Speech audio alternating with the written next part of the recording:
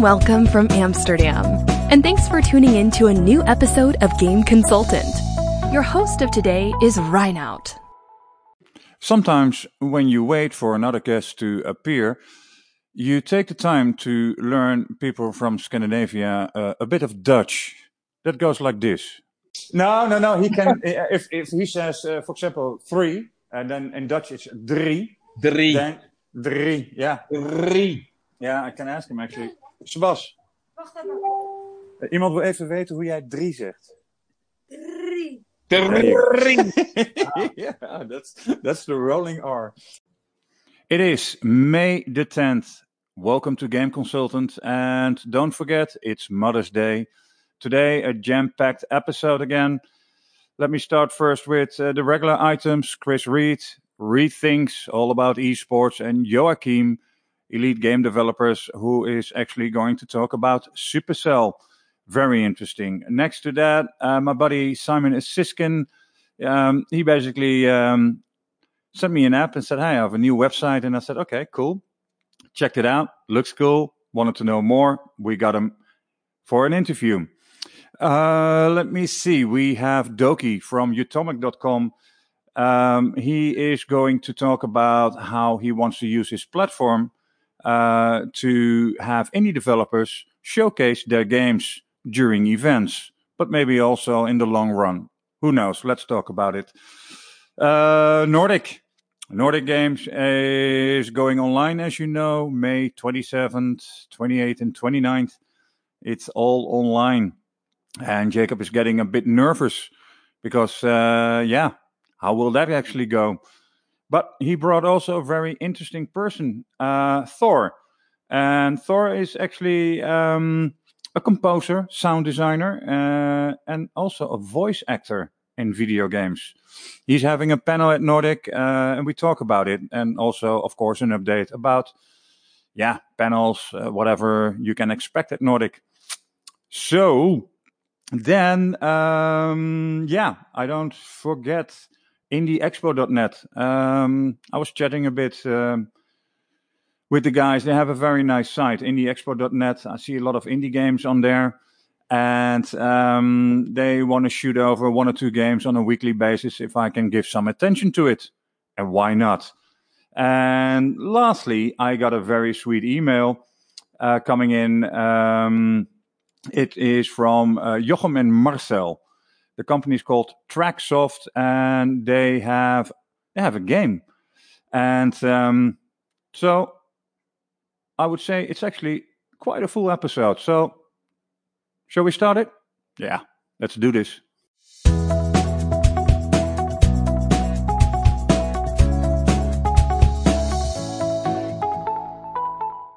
So before we start with the regular items and the interviews I have today, a good friend of mine did send me a link, and he said, hey, can you check out the site? What do you think of it? Do you like it? And, first of all, I did like the site, but something triggered me. And it said YJWR. And that's actually part of the name of his consultancy company. And I wanted to share you the first line, and then he can finish it. James Walter Rifkin did not know when he was born. His UK passport said 1911. His birth certificate said 1910. And when you asked him, he had no real idea. So, Simon, you want to explain a little bit further? Hi, Reinhard. Thanks. Yeah. Well, James Walter Rifkin is my grandfather, and he was my inspiration, my greatest mentor, and I'm blessed to have had him as my grandfather. And I just loved everything that he stood for. And the sense of right or wrong, a never say die attitude, but an ultimate respect for everybody that he ever met. Yeah, instilled in me a lot of values that I hope I've brought through to today. Yeah, well, I know you for a long time, and it's really good to see that today you actually have a new website where you explain. I saw the video, so I would say to everyone, just check out the website jwrventures.com. It explains a bit what you're doing, but also besides this page where you explain reasoning of the name, which I truly like. You also mentioned, consultancy. There are a lot of consultants, but yeah, you bring in a couple of worlds together, like TV, music, games. It's entertainment-wise, right? Exactly. And I think that whilst I love the games industry, and as you know, Ryan, I've worked in the games industry mostly for the best part of 15 years.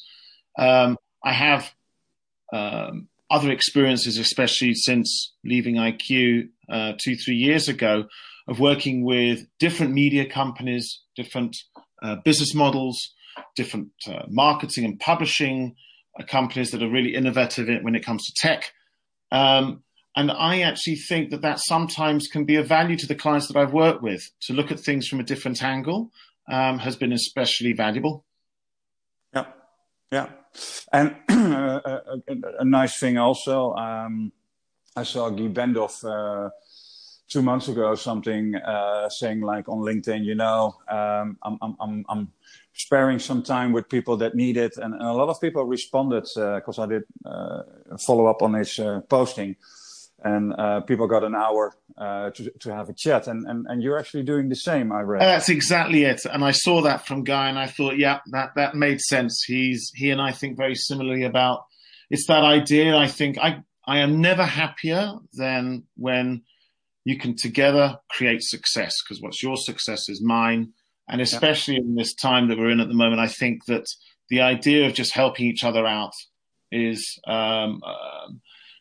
something will stand us in the good test of time. So yes, I'm saying to people, look, it doesn't matter which industry you're in, which vertical, whatever stage you're in.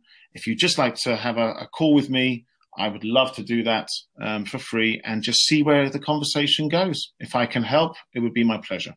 Perfect.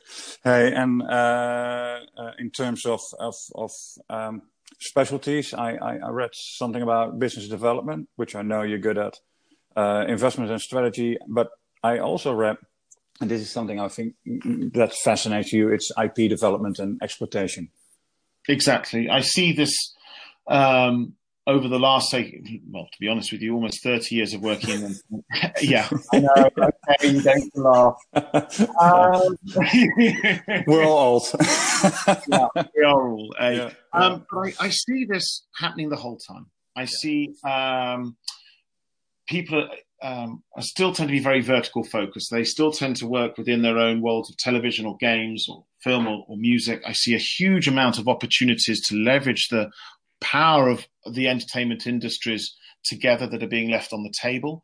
I see intellectual property that is just wonderful, maybe a fantastic cartoon TV IP that's been maybe was transmitted 5-10 years ago on television, but there's some amazing games potential in that.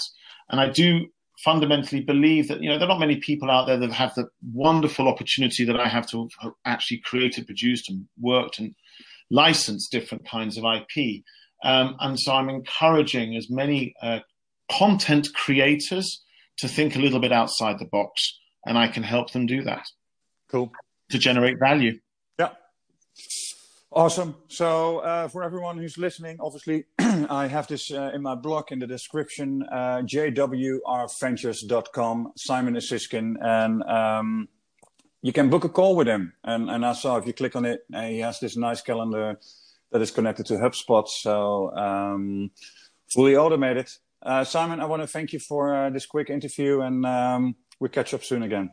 Reinhard, thanks very much. Pleasure as always catching up with you. All righty, buddy. Good luck with your podcast. Yeah. Cheers. Thanks. Thanks. Bye.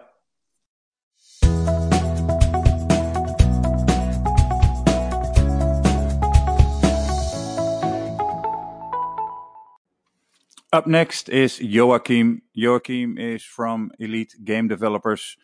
As I said before, every Friday I'm getting this newsletter, super duper interesting. If you're not subscribed yet, then I advise you to do so.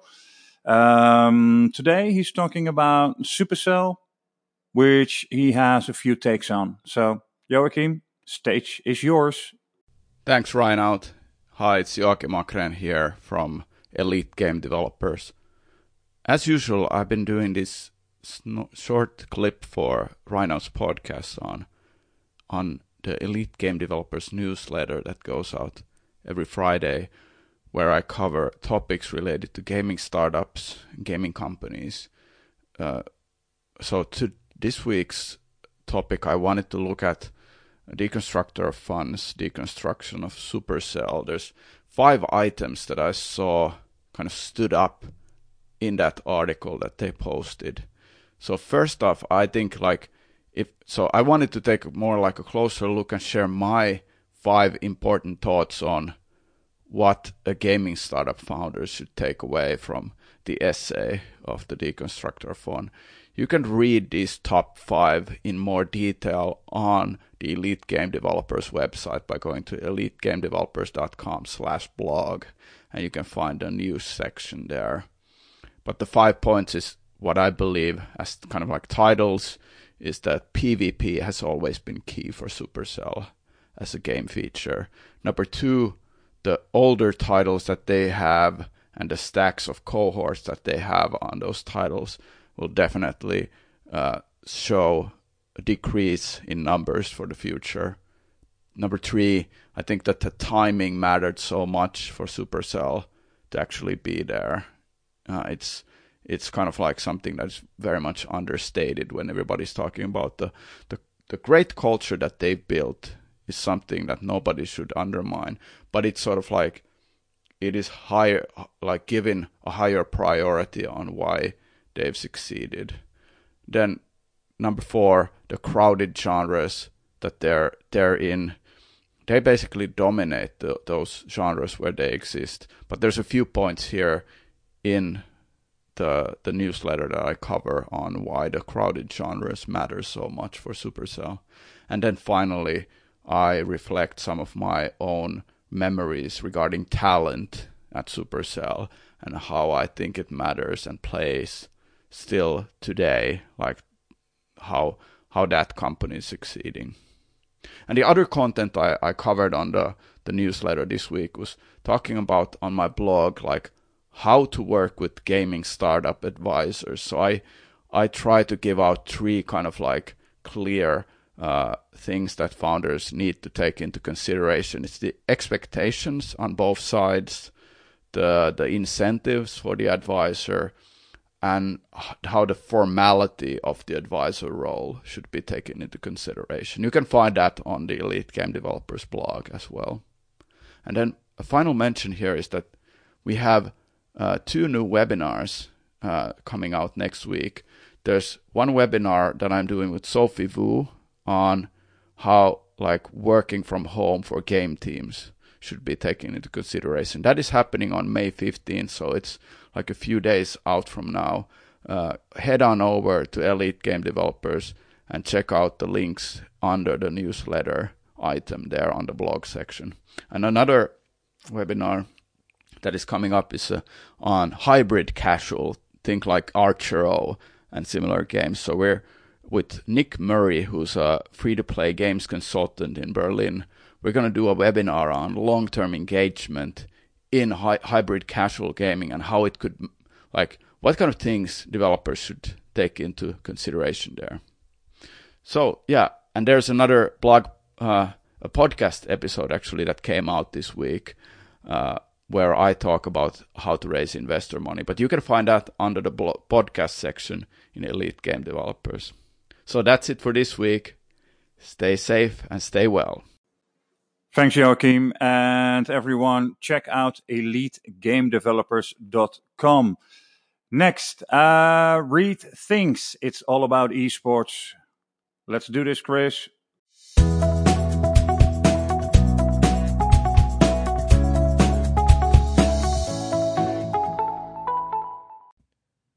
Hey guys, welcome back to another Read Thinks. Today we're going to talk about esports companies in the public markets because there's a couple of different layers I wanted to discuss. I think that public companies that are, I guess, air quotes, pure esports plays can give us a little bit of insight into what's going on with the industry over the past couple of years. And I do think for someone that maybe is fairly new to the esports space, but has a little bit of knowledge and a background in the finance space, it kind of gives you a quick, overview or story as to what's happened with companies over the last couple of years. So what this is not going to be is a company bashing section. I'm not going to do that. But it's just an overview of what's happened the last couple of years. So if you look at some of the price action of some of the public companies in esports, it's been a rough go over the last year and a half. So a couple of these companies IPO'd end of 2018, early 2019. And what's interesting around that is that's kind of the feel for me, and I think others agree, that into 2018, early 2019 was that quasi bubble pop. And when I say bubble pop, I don't mean the entire industry, but there was this undertone of issues that really started to be glaring at that point around the space, and a lot of these companies have been crushed since then. So a few of these companies are down 60, 70, 80%. Some were down almost 90% from their IPOs, which we'll get that in just a minute on a couple of different things that's pushing that downward pressure. But look, in the end, the market's talking. The market is saying, okay, what's your long-term plan for profitability? And obviously, what they have shown so far is the market can't see the long-term plan to get to positive EBITDA, to be a profitable company. Look, it's great that there's hundreds of 150 million people coming to your website over a course of this, and you have 900 YouTube channels, and but is that going to be viable? Is it a viable business when it comes to actually making money, and not just top line revenue either? So that's what the market has really said. Now, the downward pressure after an IPO when a company goes public, it's a couple different things. So one is you have investors from years ago, potentially, that this is a liquidity event for them. This is for, if a fund was involved, this is an opportunity for them to de-risk, to raise cash for the portfolio. And look, these companies, when they IPO'd, were at, in my opinion, a ridiculous valuation. And the market obviously agreed with that, and people would agree with me as well. And some of these are, quite frankly, still a pretty high valuation. Obviously, it's come back down to earth a little bit, but that downward pressure comes from past investors, which makes sense again for the de-risking. So you've got that, plus you just had so much hype around the space that a lot of times you look back at different sectors over the decades, is that when these sector companies start IPOing, and you're seeing a lot of sell pressure, it's liquidity event, and investors are getting out and de-risking. So it's nothing new. And just because an IPO goes down 50% doesn't mean that it's a bad company. Look, Facebook went down 50% within the first 6-7 months. Shopify went down 60. We're right around 30 to 40% the first few months, or first 6 to 7 months. And look, they went on to 10x, 20x, 30x their valuation from there. So this happens a lot in other sectors. So it doesn't mean just because they're down 50% plus doesn't mean they can't make it. But what are these pure play esports companies? What are they going to do? How are they going to turn their business model and pivot? So that's obviously on the management team. They're going to have to figure that out. Now the other issue is a lot of times with new sectors and companies in a fairly new space, from a sense of being a commercialized, the first wave of commercialized companies in the space. They're kind of the guinea pigs per se, as far as, all right, here's our business model, here's what we're doing, and then the market's like, nope, and it gets rejected. So what I do think is you have kind of maybe this 2.0 of other companies coming in behind, saying, okay, we've seen what these other entities have done that hasn't worked out, so here's what we're not going to do. So I do think the market's going to learn from the issues of the past couple of years. Right now, I would think most would agree that right now we're in this consolidation, we're in this merger and acquisition kind of part of the space. And assets are cheaper, obviously, than they were a year and a half ago. So you are gonna have activity, because again, if you can pivot, if you can do an acquisition, and then have a game plan for a 5-year horizon to become profitable, or whatever that time horizon would be, maybe a little bit sooner, then the market will start to turn on some of these public, if those entities are public. Now, look, most of the orgs are private, for those that follow the space. So when it comes to on the organization side, and then of course you have your publishers, of course, but Activision, ATVI, and EA, and Take-Two. But it's interesting to look at these pure play esports companies. I guess you have to put air quotes around that, but because there's not many of them, but we do have some public data, and it does tell you a little bit of a story of the underlying bubble pop per se that was within that 2018 to the Q2 2019 range. So wanted to go over that. I always think it's interesting to look at price action in the public markets just in general, but then also what the fairly recent IPOs, what they have done, and also having if you know like kind of the history of the financial markets and what IPOs tend to do and what new sectors tend to do and things like that, and kind of the growing pains of a kind of a new sector, what has happened in the past and what to expect potentially in the future. I think it's good to give perspective. So hope you guys enjoy this. Would love to hear from you guys. If you have other topics you would like discussed, feel free to reach out to me on LinkedIn, Chris Reed, CRISREED, or hit me up on Twitter at the Level Up EXP. Again, at the Level Up EXP. Thanks. Thanks, Chris. And everyone, check out the Level Up Experience on LinkedIn. On a weekly basis, he's doing interesting interviews. So, the Level Up Experience. Next, we're doing some indie stuff. Let's do the indie stuff.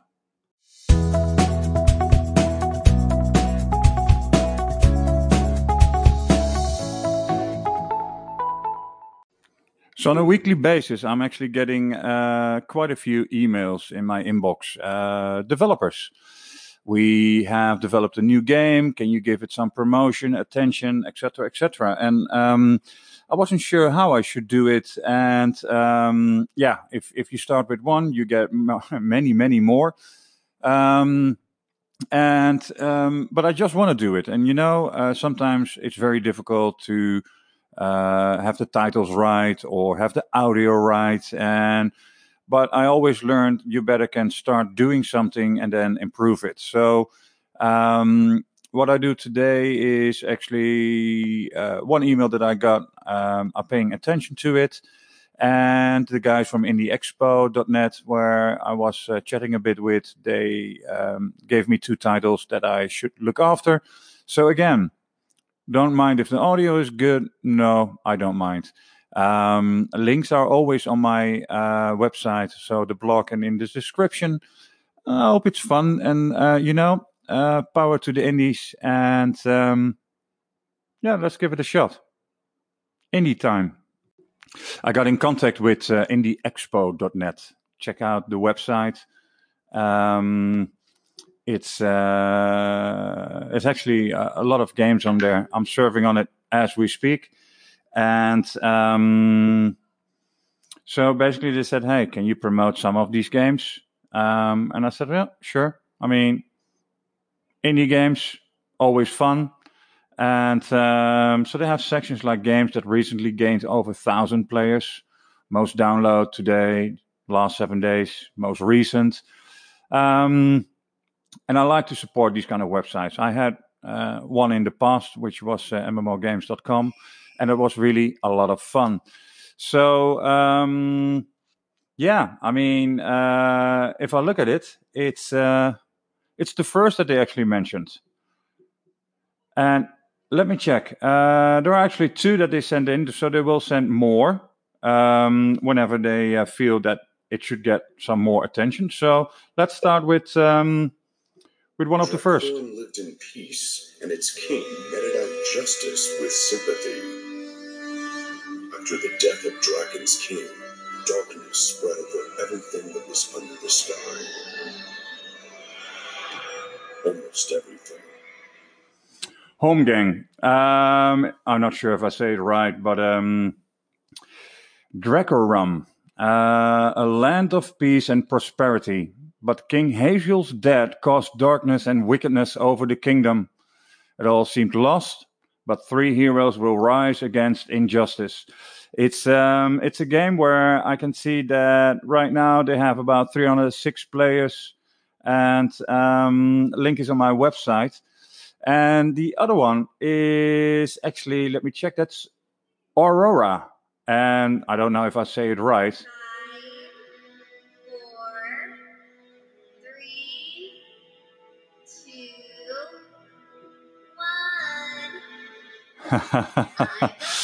Aurora, The Lost Medallion. I think that one is actually just up now. The Lost Medallion is a 2D hand-drawn sci-fi fantasy game. And what can we tell more about it? Well, actually, you should check it out. I see they have the language in Italian, English, German, Spanish, French. There you go. So 2 of these games actually, and you can also find them on the indieexpo.net. Mario, thank you very much, and keep sending these these fun indie games. Love to promote them. So I got a very sweet email in my inbox, and funny enough, I was watching the trailer, and the music was catchy, I had to say. And what you hear in the background is, there you go. That's actually Koromon, if I say it right. And the guys were actually saying like, hey. We're 2 people behind the indie game studio, and it's called Tracksoft. So I have the link on my site. They have a Steam page. They have a trailer. So I put all those links in my blog. And so they released a demo in January. And according to them, they have received tons of positive feedback. Some players even spent more than 100 hours. Well done, guys. We're planning to release the game this summer. And although we have reached around 65,000 unique players following the demo, we're still looking at ways to get our name out there. Besides the fact that I had some questions for me, but that's a different story. I was wondering, since you're actually listening to this podcast, why don't you check it out? The website is koromon.com. As you can see it on my blog also. And whoever is out there and can facilitate some help for these guys, that would be appreciated very much. Hey guys, I wish you the best of luck. Well done. Joakim and Marcel, keep it going, guys. Well, these were the first 2 items on indies, and as said, keep it coming. And if I am able to actually, and I'm not pressed in time, and lately I'm pressed in time, but as much as I can do, I will definitely give some attention to indie game developers. So you have my email address. Most likely, reinouddebraak@gmail.com. So keep sending it. And okay, let's move to Nordic. Nordic game online.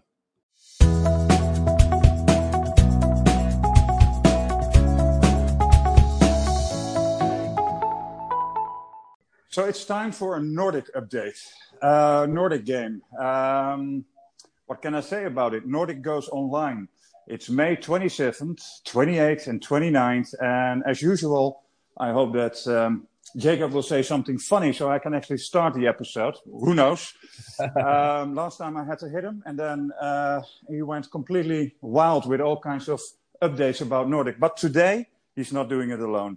We have, I'm holding my breath if I say it right, Thor Mirdal. Close enough. Deal. So we're kicking it off with you, Jacob. From making a video that went through the history of Nordic, what did you do in the last couple of days, and what is the score so far with the event? I just sat and watched that video over and over again, and just like, oh, this is a great video, man. Well done. Cool. Hey, Thor. No, basically, I went straight into a ton of other tasks. I'm not less enthusiastic, if you are worried about that, from the last time we talked. Yeah. But I will try to restrain myself for this focus of this talk today, and focus on the live stream that we're doing, the speaker program, because I really try to create a program that will first of all, be entertaining Yeah. and get you to learn new stuff, and also to be like a mirror to what you can expect for the next Nordic game in November as well. So I have like a mission here to evangelize not only the online version but also the November version, and that is why it's so really important that we get all the support we can get for the May edition, so that we can actually create the physical version, hopefully, of Nordic Game in late November. So it's all getting together. There's a red thread through it all. Yeah. And that is also why I'm really, really thrilled that Thor have joined us for this talk or this session here now, because he's one of the cornerstones actually of the speaker program. But before I leave the word to Thorn, I'll just mention, what some of the highlights of the speaker program. It will kick off on the 27th, as you say. Actually, I'm planning now to do like a sneak preview on the 26th as well, with some brilliant talks in there. I cannot reveal what it will be, but my plan is that to go live and free for all on the Tuesday in the late afternoon, to get people to see what it is that we are trying to achieve. Okay. So let's do an update about that later in the. Yeah. We're still at the 8th, and obviously, I would say a week before. Then it would be nice if people would be aware that there is something on the 26th. But that's for later. Yeah. Yeah, definitely. So one of the highlights that I wanna bring out here in terms of the talks is obviously one of our great mascots, a guy that has been doing talks exclusively for Nordic the past 5, 6, maybe even 8 years, and his name is Steve Curran. I don't know if you know him, but he's a great brilliant dude. He started off at the old Edge magazine. I don't know if you remember it. Yeah. But back then, when I started to be like really interested in the industry, he was writing under a pseudonym that was called Red Eye, and he was doing like investigative journalism about the industry, and I was, every time I bought the print magazine back then, I was like, the first thing I wanted to read was the Red Eye section, where he kind of describes how it is to work in the industry, what is the downfalls and the good things, and I was such a fanboy that when I started doing the Nordic game, I immediately tried to find him, and I had managed, and I got him to work with us. So ever since then, he's been creating unique talks that it's not like the normal talk, where it's a PowerPoint and they go through some tech thing, but which is great. But Steve's more about doing weird kind of theatrical sessions. And so for normally he does that in front of a live audience and everybody's like, that is amazing. But for this edition, the online only NT20 in late May here, he's doing something really funny. He's inviting people into his Animal Crossing garden to do a guided tour where you can experience all the neat stuff that he's made in there. Yeah, I know. Does it sound too weird for you? Well, you should try it anyway, because it is a great, sarcastic, ironic, humorous comment to our lives as gamers and our lives as developers. Yeah, funny. So that's definitely one of the highlights. Then another. I mean, he is always creating experiences, right? Yeah. I mean, it's not just a talk; it's an experience. If you see him, like that's the whole point about it. Yeah, exactly. And I think that will be great again. That's a good add-on. I think that actually explains a lot. It's an experience talk.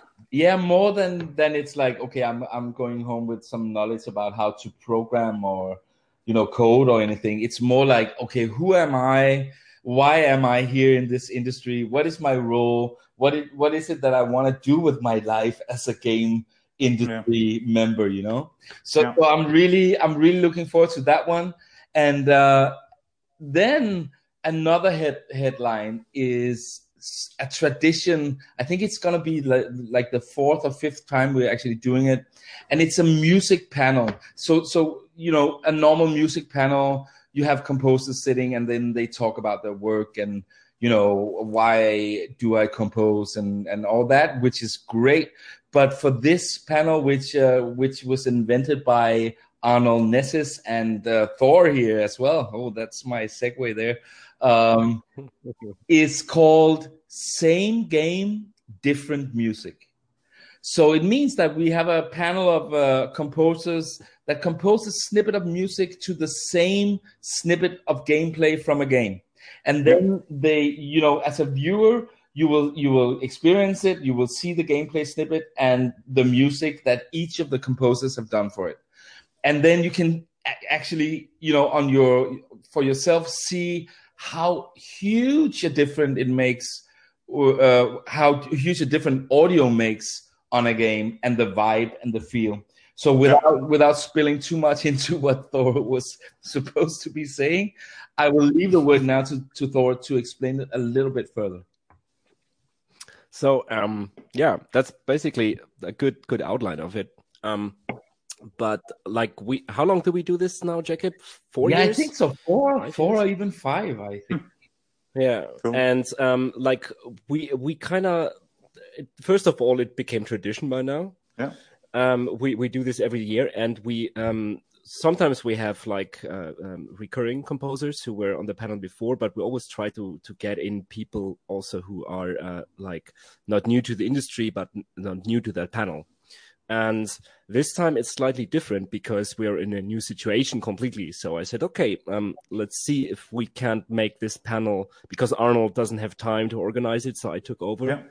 And if we can't make this panel a little bit different also in terms of the whole experience. And due to some malfunction in communication, we have now the point that the half of the crew will actually do the music writing for that snippet, and the other half will rip them completely apart also in their judgment. I didn't even know. So that's cool. Yeah, that happened today because like I forgot. That's a lot what you don't know, Jacob. So to mention to Lee Ortega that he needs to write music. So he was a little bit surprised by that fact. But normally it's interesting because although it's the same material we have, and we have like, there are certain boxes you think in genres and stuff. So you have a game, you see a genre, like last year it was First World War. You have a certain box you open in your mind that you know from media how like First or Second World War music sounds, right? Like there's like so much media that was done in that approach that you have certain expectations. But although like we all know the boxes, everyone has a very different way of doing it. Yeah. And it sounds completely different from each other sometimes, although they're so close on the genre that is actually also already like written down. Yeah. This time can I do like a spoiler here? Last year the game was called Broken Lines. It's a World War II RTS strategy game, and the panel there, it was amazing to watch how much a difference it can make for the vibe of the game, right? Yeah, exactly. Yeah. This is like we also last year Nordic, Arnold had the during the Nordic party, the live concert with the band for his live music video game, and the bass player Rob from the band Epica. Mm-hmm. He was also part of the panel, so he was bringing a completely fresh approach and a fresh idea, and like for every one of us who is like more used to write to video games, we were like hearing a version that nobody expected.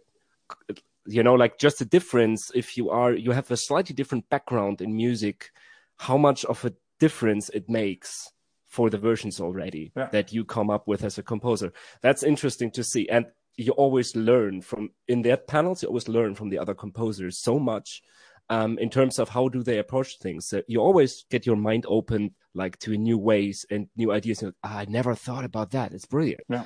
And what we try to mostly in the panels in the last years when we do it like offline, well, we try to communicate, we talk about approaches, and we really talk about the audio approach. What we also want to do, or what I want to do in moderation slightly different here, is not just talk about the audio approach, but also about the approach of, okay, how would that like come up in terms of the game development pipeline? Yeah. So what can game developers learn from that, not just by choosing the right composer and taking their time to look for the right composer for the game, because through that kind of panels, you can see how different their approaches are. So just because you want no one composer, it doesn't mean he's really the guy you can have that's like elevating your storytelling through music and your emotional approach to music in the game. Yeah. It doesn't mean that you just know one guy and he's the right one. Yeah. So, and a lot of game developers don't, especially indie developers, don't have that in mind. Music is one thing that always comes late in development process. Unfortunately. I'm since years on the mission to change that and say, hey, you really bind them early in. It's benefiting for your game, because our job in the end is to tell the emotional story, because music is the element that transports that. Yeah. And for the composers, what like I teased that a little bit with them, and everyone agrees on that more or less. Like we talk about also what kind of role does a composer fit in a video game development team. Yeah. So because a lot of developers have this idea, okay, the composer is the audio guy, and he is doing the music, and that's the music thing. No, he is part of the whole canvas that you're painting as a game, right? Like he is an like just a part of it. And composers, especially what we want to get is to have new composers being more engaged also in that, like upcoming composers, people who are starting out and want to do game music. So the people I chose for the panel, they all have a good community on the audio side. Yeah. So we have like a lot of people who are interested from the audio side also to learn how to do stuff for video games. And then, of course, we reach out to the video game development side too, so that they can learn. And hopefully there will be a chat going on and conversation, and maybe like some of the audience people from the audio side who are coming in can make their first connections to maybe some developers in the chat while people discuss about stuff. Yeah. That would be the ultimate goal, to make this completely perfect for the audience, right? I mean, Jacob, I love the way you're selling this, man. So bottom line, games and music, how are you going to work with someone that is composing? How can you integrate them in your development team? And how important is audio/music for the game experience? Yeah, and how is the perception of music and of material different for audio people? Like to really point that out, how different it can be, how someone is approaching your video game. Because mostly, nowadays you fulfill more than one job as a composer. Back in the days, it was like you're composing, then you set it off to an editor, and then you set it off to some recording stuff, mixing engineer. Yeah. Nowadays, you do everything, especially if you're just demoing for a video game and you're acquiring a job, you're doing all these jobs yourself. So composers nowadays needs to learn a lot of different tasks and skill sets. And we also talk about that kind of business approach in the second half of the whole thing, because we have people on the panel who are very good at the business side of audio. Yeah. I made sure of that the people really know how to do the business side. So we can teach some business insight also, how to approach that and how to deal with that. And what do you really need to know? How can you work? And also, sometimes game developers don't understand the audio pipeline, and why do you send stuff off to an external studio? Why do you need a budget for mixing, for mastering your stuff? Yeah.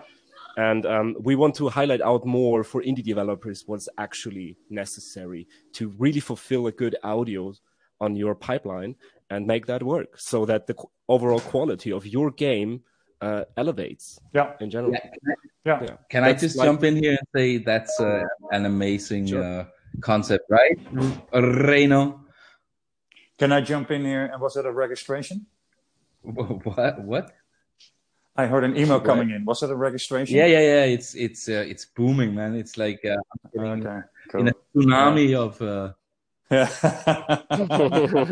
I just wanted to do the last comment there and to say that our goal is that after every talk in the live stream program, the speakers, I will force them, or at least ask them politely, to join us on the Discord server after the talks, so that if you have seen a talk and you have maybe seen the Q&A, that will be part of it as well, but you really didn't get an answer to your question, then you can jump straight into the Discord server, the Nordic Game 20 Discord server, and meet the speakers afterwards there and continue your debate or discussion or your question there. Yeah. Cool, eh? Cool. Yeah. Cool. All right, guys. I think that's very important. Yeah. Especially in these times now, like exchange numbers, emails, whatsoever, but also maybe go a little bit more in depth. I think that's a nice add-on. And actually with offline, people are sort of behind a wall and gone. And this is actually with online an extra dimension of getting a bit more in contact, or maybe ask that question where maybe there wasn't time for. I realized a really, really good thing in this whole. I'm right now on the Meet to Match for the Game Developers Carnival. Yeah. And I realized that a lot in communication in business that changed from all the offline events to now. So people are actually like really taking more care of their Meet to Match, first of all. What's really interesting, for the people who don't know Meet to Match is like the business meeting system that is used by Nordic also, and by many, many different game conferences out there. And that really changed, like how the people fill out their LinkedIns, their email addresses, their phone numbers, and it used to be just a description, right? Now they put all their details and their contact details, and they reach out on LinkedIn, they reach out on Skype, they reach out on email before it goes into the meeting in general. Yeah. And that used to be less, like that really changed, because the people were like, I will see him anyway at the conference, then we exchange cards. And this whole approach, that people are way more communicative with each other. Yeah. And that's really good thing in terms of business. And like, I can just advise every indie company to jump on the conferences and say, hey, do your Meet to Match and get the opportunities there, because the industry is hungry now for connections online. Yeah. And that's the best way to get into the world of biz dev as young companies right now, because right now you don't need to spend a lot of money on traveling. No, true, man. True. Well said. It's I'm actually seeing that Hendrik Lesser is doing his event this upcoming week, 13th and 14th of May. That's European Games BizDev Gathering. Yeah. But that was sort of really quickly done, and he's maybe going to do it more often, but this is actually upcoming week. Weird dates, right? Weird dates, because people should be like prepping for Nordic Game, shouldn't we? Yeah. Another online, what the fuck is going? Oh, sorry, my language. Yeah, no. But you can continue, because a game Dev Carnival, that's actually May 11th and 12th. Yeah. So, but that's all good. Well, then I'll do the promotion for Nordic. Very happy to see that Unity has joined Nordic Game 20 and Nordic Game 20 Plus. So that's nice. And I'm sure if there are any game companies that want to help out a local event, the Nordics, they can always contact you. Can I do like a last shout out here? We just made an agreement with a Danish game developer who's doing a game called Trouble. Oh, no, I forgot the name, but it's called something with Trouble. It's a social online game. You are in trouble. I'm in big trouble now. No, but they are actually launching a special version of their game during the Nordic Game Days, and you get your code for that game when you sign up for a ticket for NG20, and then you get access to a brand new social game. It's on Steam already, but they have made a special Nordic version. So I encourage every studio that has something that they want to share, something that they want to do, something that that can be fun to share with us, to contact me or Teddy directly, and let's talk. Yeah, cool. Contact more Jacob than Teddy. Teddy is weird. Okay, sorry, Teddy. You're the worst agent ever. Okay, so let's dive in a little bit deeper now. The bedroom edition of your. Oh, sorry, Teddy. I like you. No, there needs to be a Teddy bashing, Yeah. in every conversation, at least once. Yeah, no. It's like bassism. It's like bassism in music. Yeah, you need to bash a bass player only once in a per while. If conversation. they need that. No, I got it wrong because I'm bashing them 24/7. But okay, I'll. Okay, guys. Yeah, also fun. I want to thank you for this. Besides very nice speakers and a panel about music, which is very important for gaming anyways, also very interesting, as in a recap, that any people that are in a panel, as far as they can, they will be on the Discord channel to host a series of questions that people have. And any game developer out there that has something to demonstrate or whatever, they want to show something or share something, reach out. And if there are people interested in sponsoring, there are always certain packages, they are top donations. priority, man. Yeah, exactly. And the tickets, €99. Explain it one more time, because some people are saying, I'm scrolling on the site and I don't know where to click. Well, that couldn't be the case, but it's €99. You have your ticket for Nordic Online and Nordic Plus later on in the year, right? Exactly. Bingo. €99. That's too easy. Cool.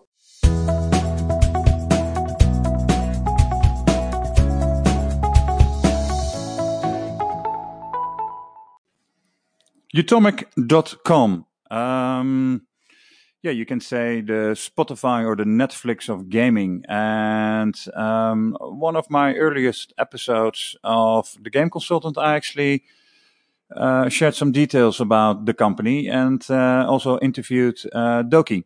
And this week we were catching up on some events, and then I thought, like, hey, interesting, showcasing the games for indies while they are at events, online events, but could also be offline events. And so we basically said, let's have a chat on it and let's see. I also introduced Doki to the guys of Nordic. Let's see what he has to say about it. Doki, Utomik.com.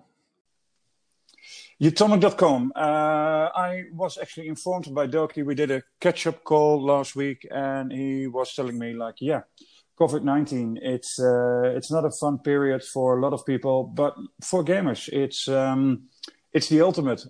You're at home, you're sitting in your room or wherever you are.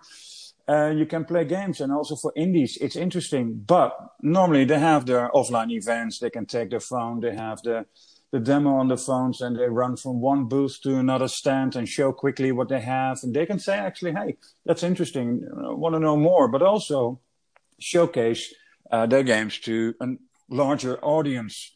As I refer to my item later in this episode, where some indies are basically saying, we have 65,000 players, but we like to have more.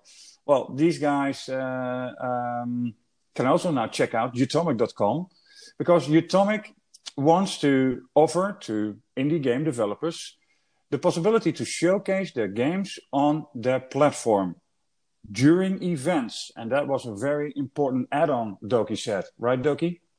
Yes, because basically at the start of the crisis, very soon, I think days after it happened, we immediately thought, like, all these events are being canceled, and a lot of indie developers around the globe depend entirely on getting exposure from events for consumers, for journalists, for influencers, even publishers, right? They're all trying to get attention, and that was all gone. The same happened for us, because as a platform, we're always looking for new games. So we immediately sat down and said, like, how can we help? Is there anything that we can do? And then very quickly, we came to a conclusion, like, hey, our platform lets developers onboard games on our platform without any effort whatsoever. Yeah. And then it was like, hey, we've been collaborating with some events like we did in the Arena booth last year at Gamescom. We've done Bit Summit in the past in Japan. And then we did some smaller sponsorships elsewhere as well. Yeah. And then it was like, hey, what if our platform would be like a virtual booth space and we could collaborate with events so that the events are still the events. And then if they want to showcase, they can go to our platform. All the event visitors can get to the games. The event would have a place within our platform. And then before we started work, we really wanted to know, like, we think this is helpful, but, we better talk to some people. So we talked to some event organizers. We talked to even some publishers and some developers. And, they were all very excited. And then, of course, we had the big thing because this would require some extra development from our end and, resources. So I really had to talk to all our teams like, hey, guys, what do you think? And can we do this like in a short time frame? And the short answer is yes. Recently, we announced the partnership with Indigo, an indie gaming showcase event. What do you know? Yeah. From the Netherlands. There's also another event soon to be announced. There's a couple of more that have approached us already. And it's been really amazing to see how our team has responded to it, because basically all the work they're putting in is like outside of all the other projects they're doing. Mm-hmm. So everybody has to walk the extra mile. It's been fun. Actually, right now we're onboarding games. One of the key questions we got, like everybody was like, technically, like, what do we got to do? And then basically it's if you're an indie, we only do this through events. So we don't do showcases right now directly because we really want to aggregate everything through those events. I also think it's smart because it gets more exposure. So definitely sign up for those events. And maybe tell those events about Utomik as a platform. Yeah. And what you got to do is simply give us a build, be it a Steam build, be it a DRM-free demo build. And then we'll take care of the rest. One of the key things that we are not doing is the proper testing. So usually when we get games on our platform, it's like, give us the build, we'll take care of everything, and it'll be on our platform. Yeah. In this case, because we're doing this on a voluntary basis, on best effort. Yeah. So we get the games. We do, as our CTO would call, a smoke test. It's something from back in the hardware days where we just switch something on. Does it work? Does it not smoke? No, it's not burning. It must be okay. Yeah. And then all the rest of the testing we leave to the event organizers because they want to get good games on their events.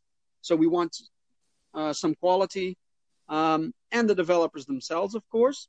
So yeah, that's basically how it works. And then we have some really basic terms of service, right? We don't want to get angry developers, so people will be able to play these games. And one of the key decisions we've made is that everybody that plays Utomik will also be able to play the games and discover the games. And the event will have its separate page within our app, essentially, where all the games can be found, so people can search them and find them everywhere. So that's in a nutshell what we're doing, and Cool. It's nice. We like it. Yeah, cool. And they can just go to the website utomik.com, or is there anything, a special page? Right now, we haven't done anything on our website. The best thing you can do is look at all the events that you used to participate in. Maybe you can tell them about what we're doing. We haven't been shouting about this because we only recently started doing this. I'm pushing our team to get more bandwidth. Because we got more events already approaching us, but we really feel that this is a really cool thing to do. So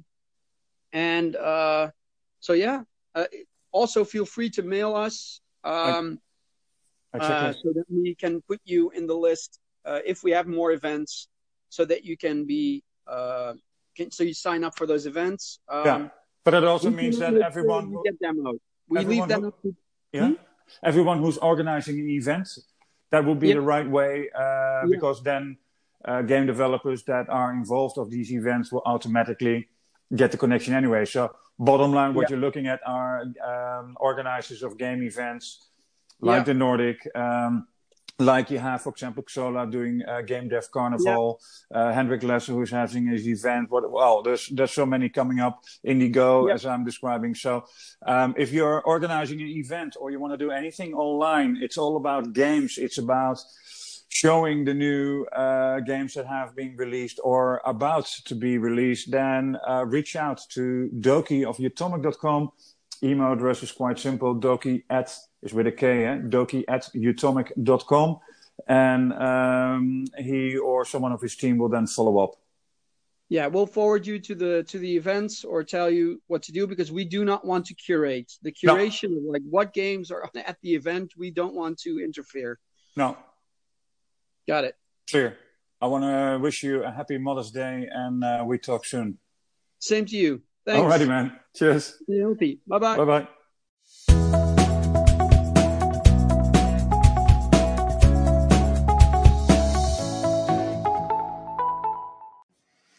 So that was all for today. That was actually a mighty interesting episode, if I may say so. Several people got to talk about their games, their passion. Definitely I have an item in mind when it comes to music, so I'm definitely going to ask Thor to come back in the show. Indies. I definitely want to give more attention to the indie game developers. I think they deserve it, and I love the item of Joakim with looking at such a huge company as Supercell is. But also, guys, there are some online events coming up. The event of Hendrik Lesser, Xola with Game Dev Carnival, and Nordic. It's all happening in May.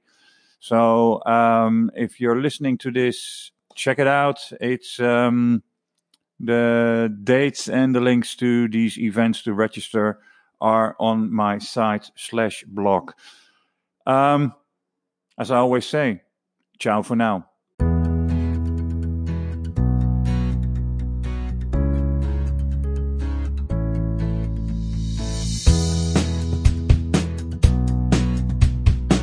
This was all for today. Thanks so much for listening to Game Consultant. Tune in next week for a brand new episode. And remember, do share this podcast with other members of the games industry.